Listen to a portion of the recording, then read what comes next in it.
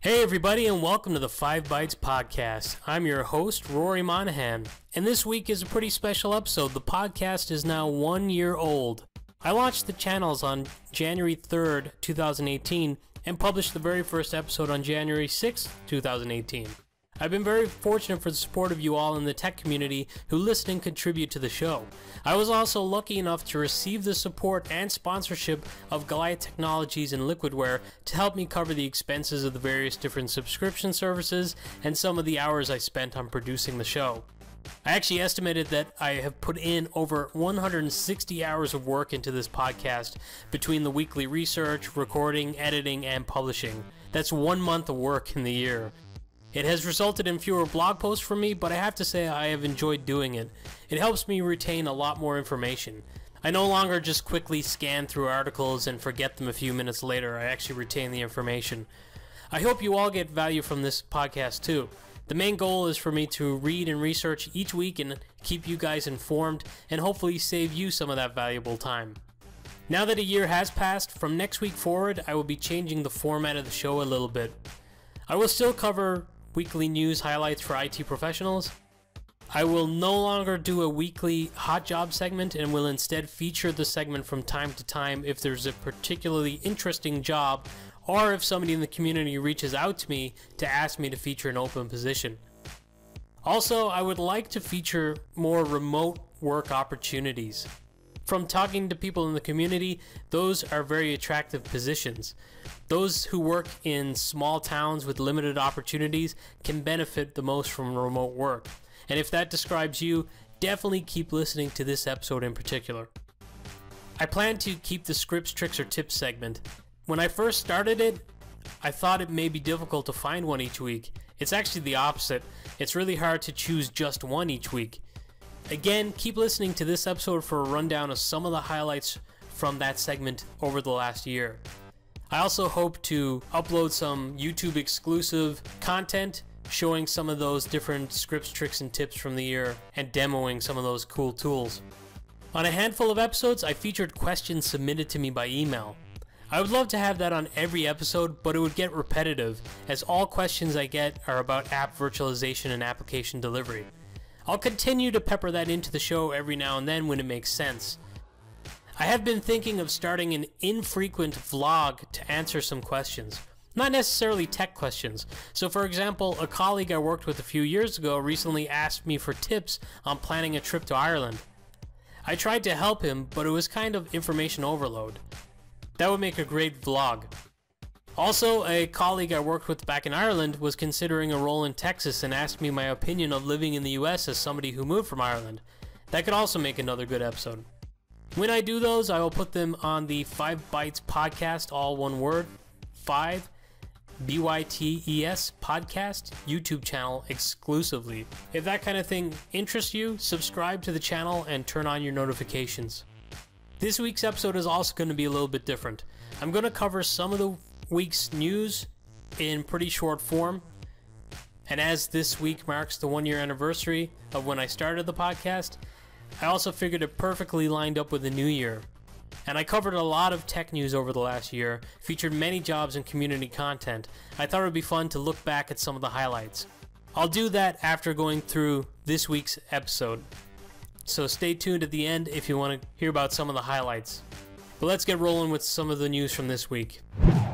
VentureBeat.com reported this week that Windows 10 has now surpassed Windows 7 in terms of market share. Windows continues to dominate in the OS market share overall, accounting for 86.2% worldwide. And with that, Windows 10 has 39.22% versus Windows 7, which has 36.90%. Interestingly, it looks like Windows XP continues to have a larger share than Windows 8.1. Probably not surprising, but interesting nonetheless. Though dominant, Windows share overall dropped by 0.83%. As of September, Windows 10 had surpassed 700 million devices. Also pretty topical now that we're into the new year and considering the last story about Windows 10 market share. A quick reminder that Server 2008, Server 2008 R2, and Windows 7 will go end of life in just over 12 months. If you haven't started your migrations away, you better get rolling now. Starting mid-January, Microsoft will begin installing Office Pro Plus in Office 2019 with 64-bit as the default instead of 32-bit. The European Union has started to offer a bug bounty for some of the most popular open source products on the market, including FileZilla, Notepad++, PuTTY, KeePass, 7-Zip, VLC Player, Drupal, and more. The bounty offered is highest for PuTTY, with 90,000 euros on offer. Some of the comments from ethical hackers online, mainly on Twitter, was that the money on offer is very small potatoes, and without guarantees in place to protect them legally, it would not be worth the bounty. I guess time will tell on how effective this offer is. I mean, personally, I think it's pretty cool that they're stepping up to offer this, and I hope that it proves effective. The beginning of the year was pretty topsy-turvy for tech companies on the stock market. As of the recording of this podcast, which is Wednesday, January 3rd, Cisco is down about 3%, Microsoft down 2.8%, and Apple down a massive 9.3%. The feel from economists is that Apple's current performance woes have a major part to play in the general downturn. As of now, today alone, the Dow is down almost 600 points, which is close to 3%. The tech stocks are certainly reflecting this, or the Dow is reflecting the tech stocks. Who knows? I'm no economist. I don't know if it's cause for alarm. As I said, I'm no economist by any means, but it seems like it's up 3% one day, down 3% the next day. Doesn't seem pretty healthy, but what do I know? Finally, voting is now open for the Citrix Innovation Award. I believe the award is going to be given out next week at Summit, I believe. So if you've got a moment, go ahead and vote. I already did. I won't tell you guys who I voted for. I don't want it to be like an official endorsement. But all three candidates this year are top companies. Sweden, the United States, and New Zealand are actually represented this year. So that's cool. And now for this week's hot job. This week's hot job is courtesy of HTG UK, or Howell Technology Group. Their headquarters is in the northeast of England. The successful candidate will be able to work in an agile manner with some remote working and traveling as required to meet customer and partner needs. The role will primarily be based out of the Northeast headquarters, however. In the role, you will maintain and develop client and partner relationships, manage engagements, and enhance the service offerings. Using your expertise and that of the team, you will develop, design, deliver, and support full-stack technical solutions in the end-user computing space, leveraging the best products and services across the industry. And that statement about using the best products and services certainly rings true if you look at some of the requirements for the candidate, which includes 5 years or more experience of architecting, designing, delivering, administrating, and/or supporting EUC environments, knowledge and experience with one or more EUC specialist solutions, Citrix, RDS, VMware, Workspaces, SCCM, App Packaging, FSLogix. Knowledge and experience with multiple hosting and virtualization solutions, VMware, XenServer, Hyper-V, Azure, AWS, Nutanix, and automation. And a strong base of knowledge across core IT skills including Active Directory, Windows Server, and desktop operating system, storage, networking, and cloud principles. So certainly, if you're into working with bleeding edge technology, this should definitely be one for you. Time management, self-governance, and an ability to perform to timelines is essential. They expect candidates to have great communication skills and to work closely and interactively with clients, partners, and colleagues. So if you believe you're a top performer, if you're a super geek when it comes to end-user computing and cool products like those from Nutanix, FSLogix, and so forth, you want to send your CV to careers@htguk.com. And now for this episode, scripts, tricks, and tips. One of the great things about Unidesk was the amount of great content created by Ron and team that made setup and working with the product a breeze. CitrixGuru.com has the ultimate Citrix app layering guide with an incredible amount of info, which could certainly compete with that which Unidesk provided in the past. Nicholas has organized the info into very logical steps too, with labs to follow for each, which then drill down into further logical segments. He has also included some best practices, which is awesome, and the best practices of app layering session at Synergy this past year was one of my favorite sessions, so it's cool that Nicholas has basically curated some of those best practices, I'm sure, but also other best practices that he has learned through trials and tribulations. So big thanks to Nicholas at citrixguru.com for sharing that. And as always, I provide links for all of the content and all the stories that I cover on each episode. You'll find that on 5bytespodcast.com under reference links. And this week's episode is episode 53. Let's get into some of the highlights for the last year. So the biggest stories that I covered, in my opinion, in 2018 were as follows. Spectre and Meltdown was the story that just wouldn't go away. It just dragged on and on and on. Unfortunately, it's still dragging on for us in enterprise IT today. New Spectre variants were reported as recently as November. Microcode updates have been made available to address some, but not all of the variants at this point. Intel announced their 9th generation core will provide fixes for some of the variants on a hardware level, but other variants still require software and microcode updates. While Spectre and Meltdown were the two that caused the biggest headaches, they weren't the only security issues this year.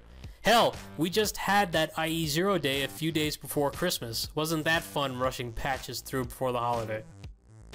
Apple had a couple of security fumbles themselves earlier this year when an OS update left their disk encryption vulnerable. The encryption password was left exposed through the UI. In what was one of the biggest security missteps, Apple's macOS High Sierra also enabled a root super user with a blank password. The man, or some would call a hero, who stopped WannaCry in 2017, Malware Tech on Twitter, is still stuck in the US awaiting trial after being arrested for what authorities allege is his part in the Kronos malware. Hopefully there's a good resolution to this in 2019. It wasn't all bad news from a security standpoint this year.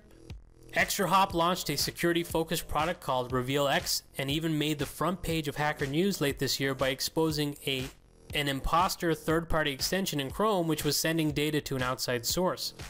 Microsoft essentially won their long-standing case against the US government in protecting customer data in their Dublin data center, with the case being ruled moot due to the establishment of the Cloud Act. Bromium released their secure platform version 4.1.4, adding to their already great stack of security products. NeuVector released version 2.0 of their container security platform, which was pretty relevant this year considering some of the security holes found in the container world. And also just recently, Microsoft launched their Windows Sandbox feature, as I talked about in the last episode. Microsoft have also added some pretty major new features to Windows Defender like ATP, and they continue to go from strength to strength in this area. So the tech is getting better and better, but of course the threats are also getting greater and greater. This year, Microsoft announced Windows Virtual Desktop, which Trent Tye and I blogged about pretty extensively. They're essentially going to provide a shared multi-user Windows 10 desktop running in Azure. And to make the offering even more attractive, later this year, Microsoft announced the acquisition of FSLogix. I've spoken about FSLogix quite a bit at various different conferences, and I always use the tagline, FSLogix are the kings of keeping it simple. Well, not only do they keep it simple, but they're very effective with their products. So it's going to be pretty cool and interesting to see what happens with Windows Virtual Desktop. Microsoft also launched MSIX this year, which could potentially take over from MSI and AppV, as well as AppX in the future. It's still pretty immature at this point, but it does show some early promise. I'm sure I'll be covering more about MSIX in 2019. On the very first episode of the podcast, I covered news that Computes launched, which was a new company doing really impressive things around creating pooled resources on a peer-to-peer network that could be leveraged for research purposes and more. In fact, it was already being used earlier this year for Parkinson's research by a couple of different institutions. Well, as quickly as they launched, pretty much, which was the first episode of the podcast, they were actually acquired a few months ago by Magic Leap. Jarian Gibson and I had the pleasure of interviewing Chris Matthews on the Frontline Chatter podcast, who is CEO of Computes. So, at least for me personally, it was a highlight of the news this year because I covered the launch of the company on the first episode. I got to cover the acquisition by Magic Leap, and I got to interview Chris on the Frontline Chatter podcast, so that was pretty cool. Also this year, PowerShell Core and .NET Core were launched and saw prime time. Microsoft also announced the intention to embrace Chromium Codebase for Edge over Edge HTML. Microsoft moved their docs to GitHub, and Microsoft ended up acquiring GitHub themselves. And under Satya Nadella, they continued to morph into a very different Microsoft. They even open sourced DOS this year. Now there's even rumors being reported by ZDNet of Microsoft developing their own Linux distro. There have been weeks when researching for episodes, I've thought, I'm covering way too much Microsoft related news on this podcast. I need to cover more news from different vendors, different products, and just different spaces entirely. But it's very hard to get away from Microsoft news because they're such a large entity. They're so all-encompassing of enterprise IT, and they're just constantly releasing new features and products and updates. So try as I might, I will continue to cover a lot of Microsoft-related news in 2019. So that was some of the news highlights from this year. Let's cover some highlights from the Hot Jobs segment. During 2018 on the 5 Bytes podcast, I covered a lot of different jobs. Some deeply technical, others not as technical. So there were engineering positions, architect positions, but also jobs like project managers, technical sales, executive positions like director positions, and more. And obviously, as jobs get filled, they're no longer available. So for each episode, it's very much a point in time. They're not evergreen. So if you go back to earlier episodes and try to click on the links for some of the jobs that I posted, it's just not there anymore. But I thought it'd be valuable for me to share some of the information on evergreen job sites and different resources that I came across in the last year that I think you guys might find useful. So at the beginning of episode 53, the 1-year anniversary of the podcast, I talked about those in the community talking to me about remote work opportunities, and those being pretty hard to come by and not knowing how to find those opportunities in particular. Several months ago, I came across this link, and it was actually just a GitHub repo, just using the markdown within GitHub when I first saw it, but it looks like now it's been published as a GitHub page, and the formatting is much nicer. But there is a site, remoteintech.company, which features a pretty large list of tech companies who offer remote work opportunities. Now, a lot of these are startups, and a lot of the positions are pretty developer focused, but a lot of these organizations also hire IT workers too, and probably more techie oriented for all of those in IT. Earlier this year, I came across a Google Docs spreadsheet that contains all available opportunities right now, real time, available within VMware, and there's hundreds of positions from all over the world. And like I said, it's real time, it's kept up to date, so you'll see that it's been modified in the last day or two. This year I also came across girlsintech.org, which is a job site that encourages vendors or companies who want to, in particular, attract female tech workers to their organization. They can post their job opportunities on girlsintech.org and find the best female tech talent out there. So for any female techies listening, it might interest you to check out girlsintech.org. On an episode this year in the Scripts, Tricks, and Tips segment, I covered some really helpful resources on how to write a standout technical resume, which was shared by Emma Wedekind. She goes through formatting, what content to put in there, how to make it visually appealing, and shares some useful resources for designing the look and feel of the resume and more. Before I came across this resource, I was using something called Enhanced CV, but Emma's article has opened up many new resources that are now available at my disposal. In a pretty recent episode of the podcast, I featured Onisik, sick.com, where Joe Onisick features a lot of different videos going through tips for those in the tech field, and they kind of fall in the line of career guidance, I would say. So he's got tips on how to figure out what your value is, what's the most amount of money you can make in your particular role within your geographical location. So it's not just, hey, you could be making $500,000 a year, but really the top end of the scale is only to those living in Silicon Valley, where it costs like $300,000 a year to live.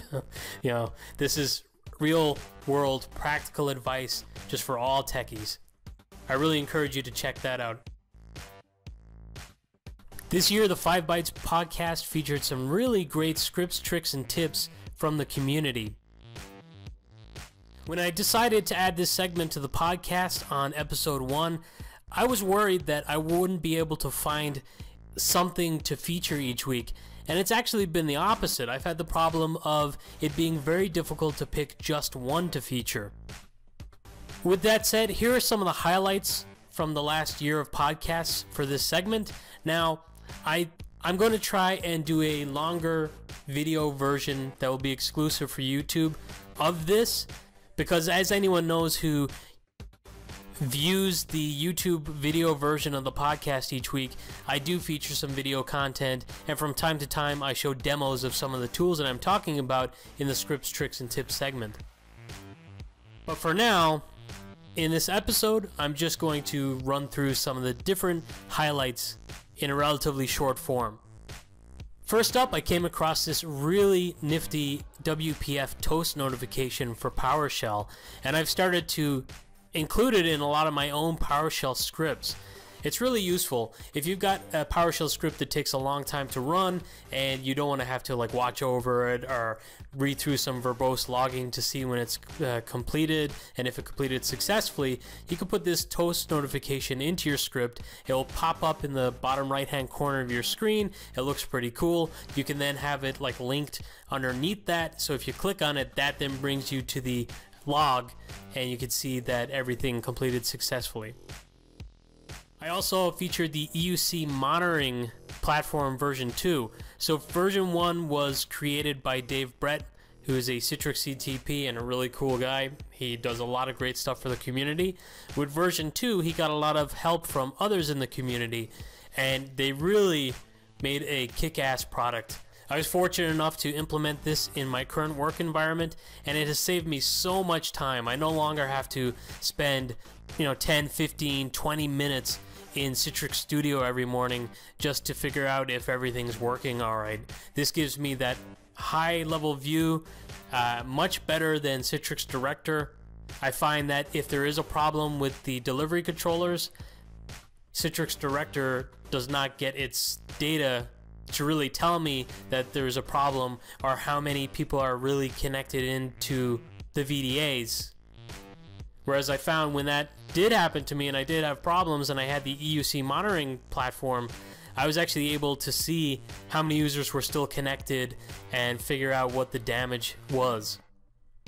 So if you run Citrix in your environment, definitely check this out.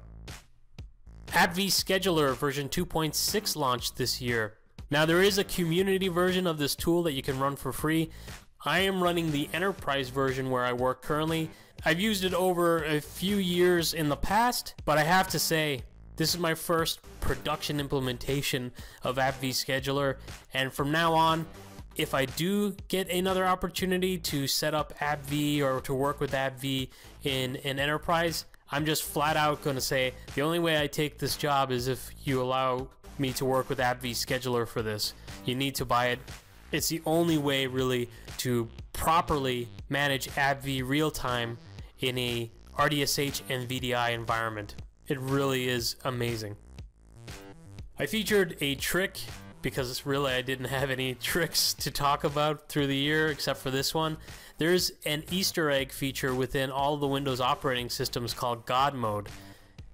Essentially, you just create a folder and you paste in this long SID as the folder name, and then it creates an icon or shortcut that when you open it, It's a full list of all of the administrative features and menus within the operating system, all kept in one place.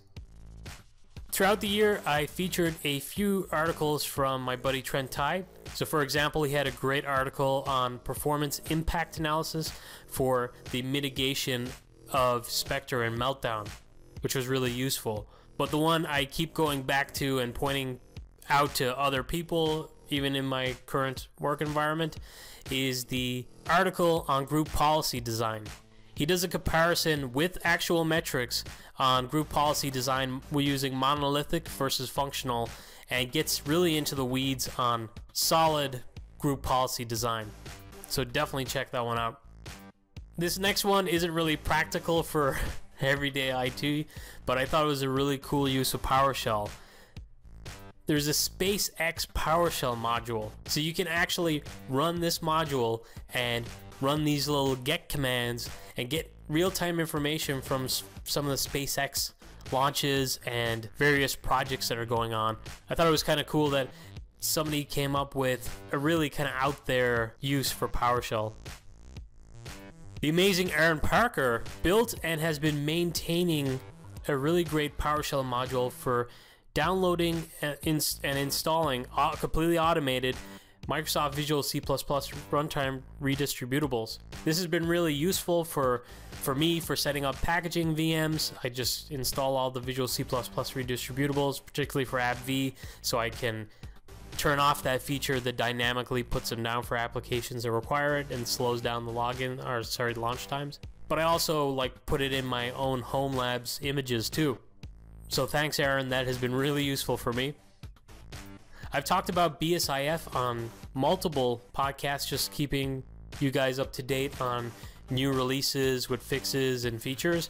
If you're not familiar with the tool, if you work in desktop imaging, maybe in Citrix XenApp, Horizon Apps, Parallels, and you're sealing images a lot, you really need to check out this tool. If you run it when you're sealing your image, it helps you to completely optimize for performance. It has built-in logic for handling things like, say, if you're running Citrix WEM, it's able to detect the service and stop that service before sealing, which is something you should do. It can do stuff like cleaning up certain registry, genericizing the image. It's really, really great.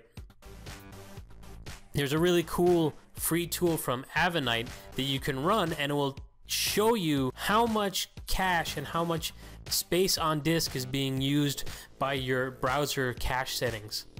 I was stunned by how much Chrome and Internet Explorer actually take up on my disk. And this is particularly interesting for enterprise IT if you're running non-persistent desktops and servers and you've got to manage this user cache. It's really insane. Finally, I featured numerous articles throughout the year from ICT-R on performance impact analysis on different things like launch time of MSIX versus locally installed applications or AppV applications, Windows 10 performance, Server 2019, and even when applying and using available Citrix policy templates and more. They've really been churning out some great articles on performance impact analysis. Of course, I featured a lot more. There were some other highlights in there that I could get into, like the Windows 95 container, which I thought was pretty fun. Different keyboard shortcuts for launching into administrative features within Windows, and so on. Of course, the podcast wouldn't be possible if you guys weren't listening and actually supporting. I talked about changing the format in the coming year. If you have any opinions, if you really like the Hot Job segment and would prefer me to keep it, by all means reach out to me and let me know. I want to make sure that I'm producing or continuing to produce a show that you guys all enjoy. And with that, as always, thanks so much for listening.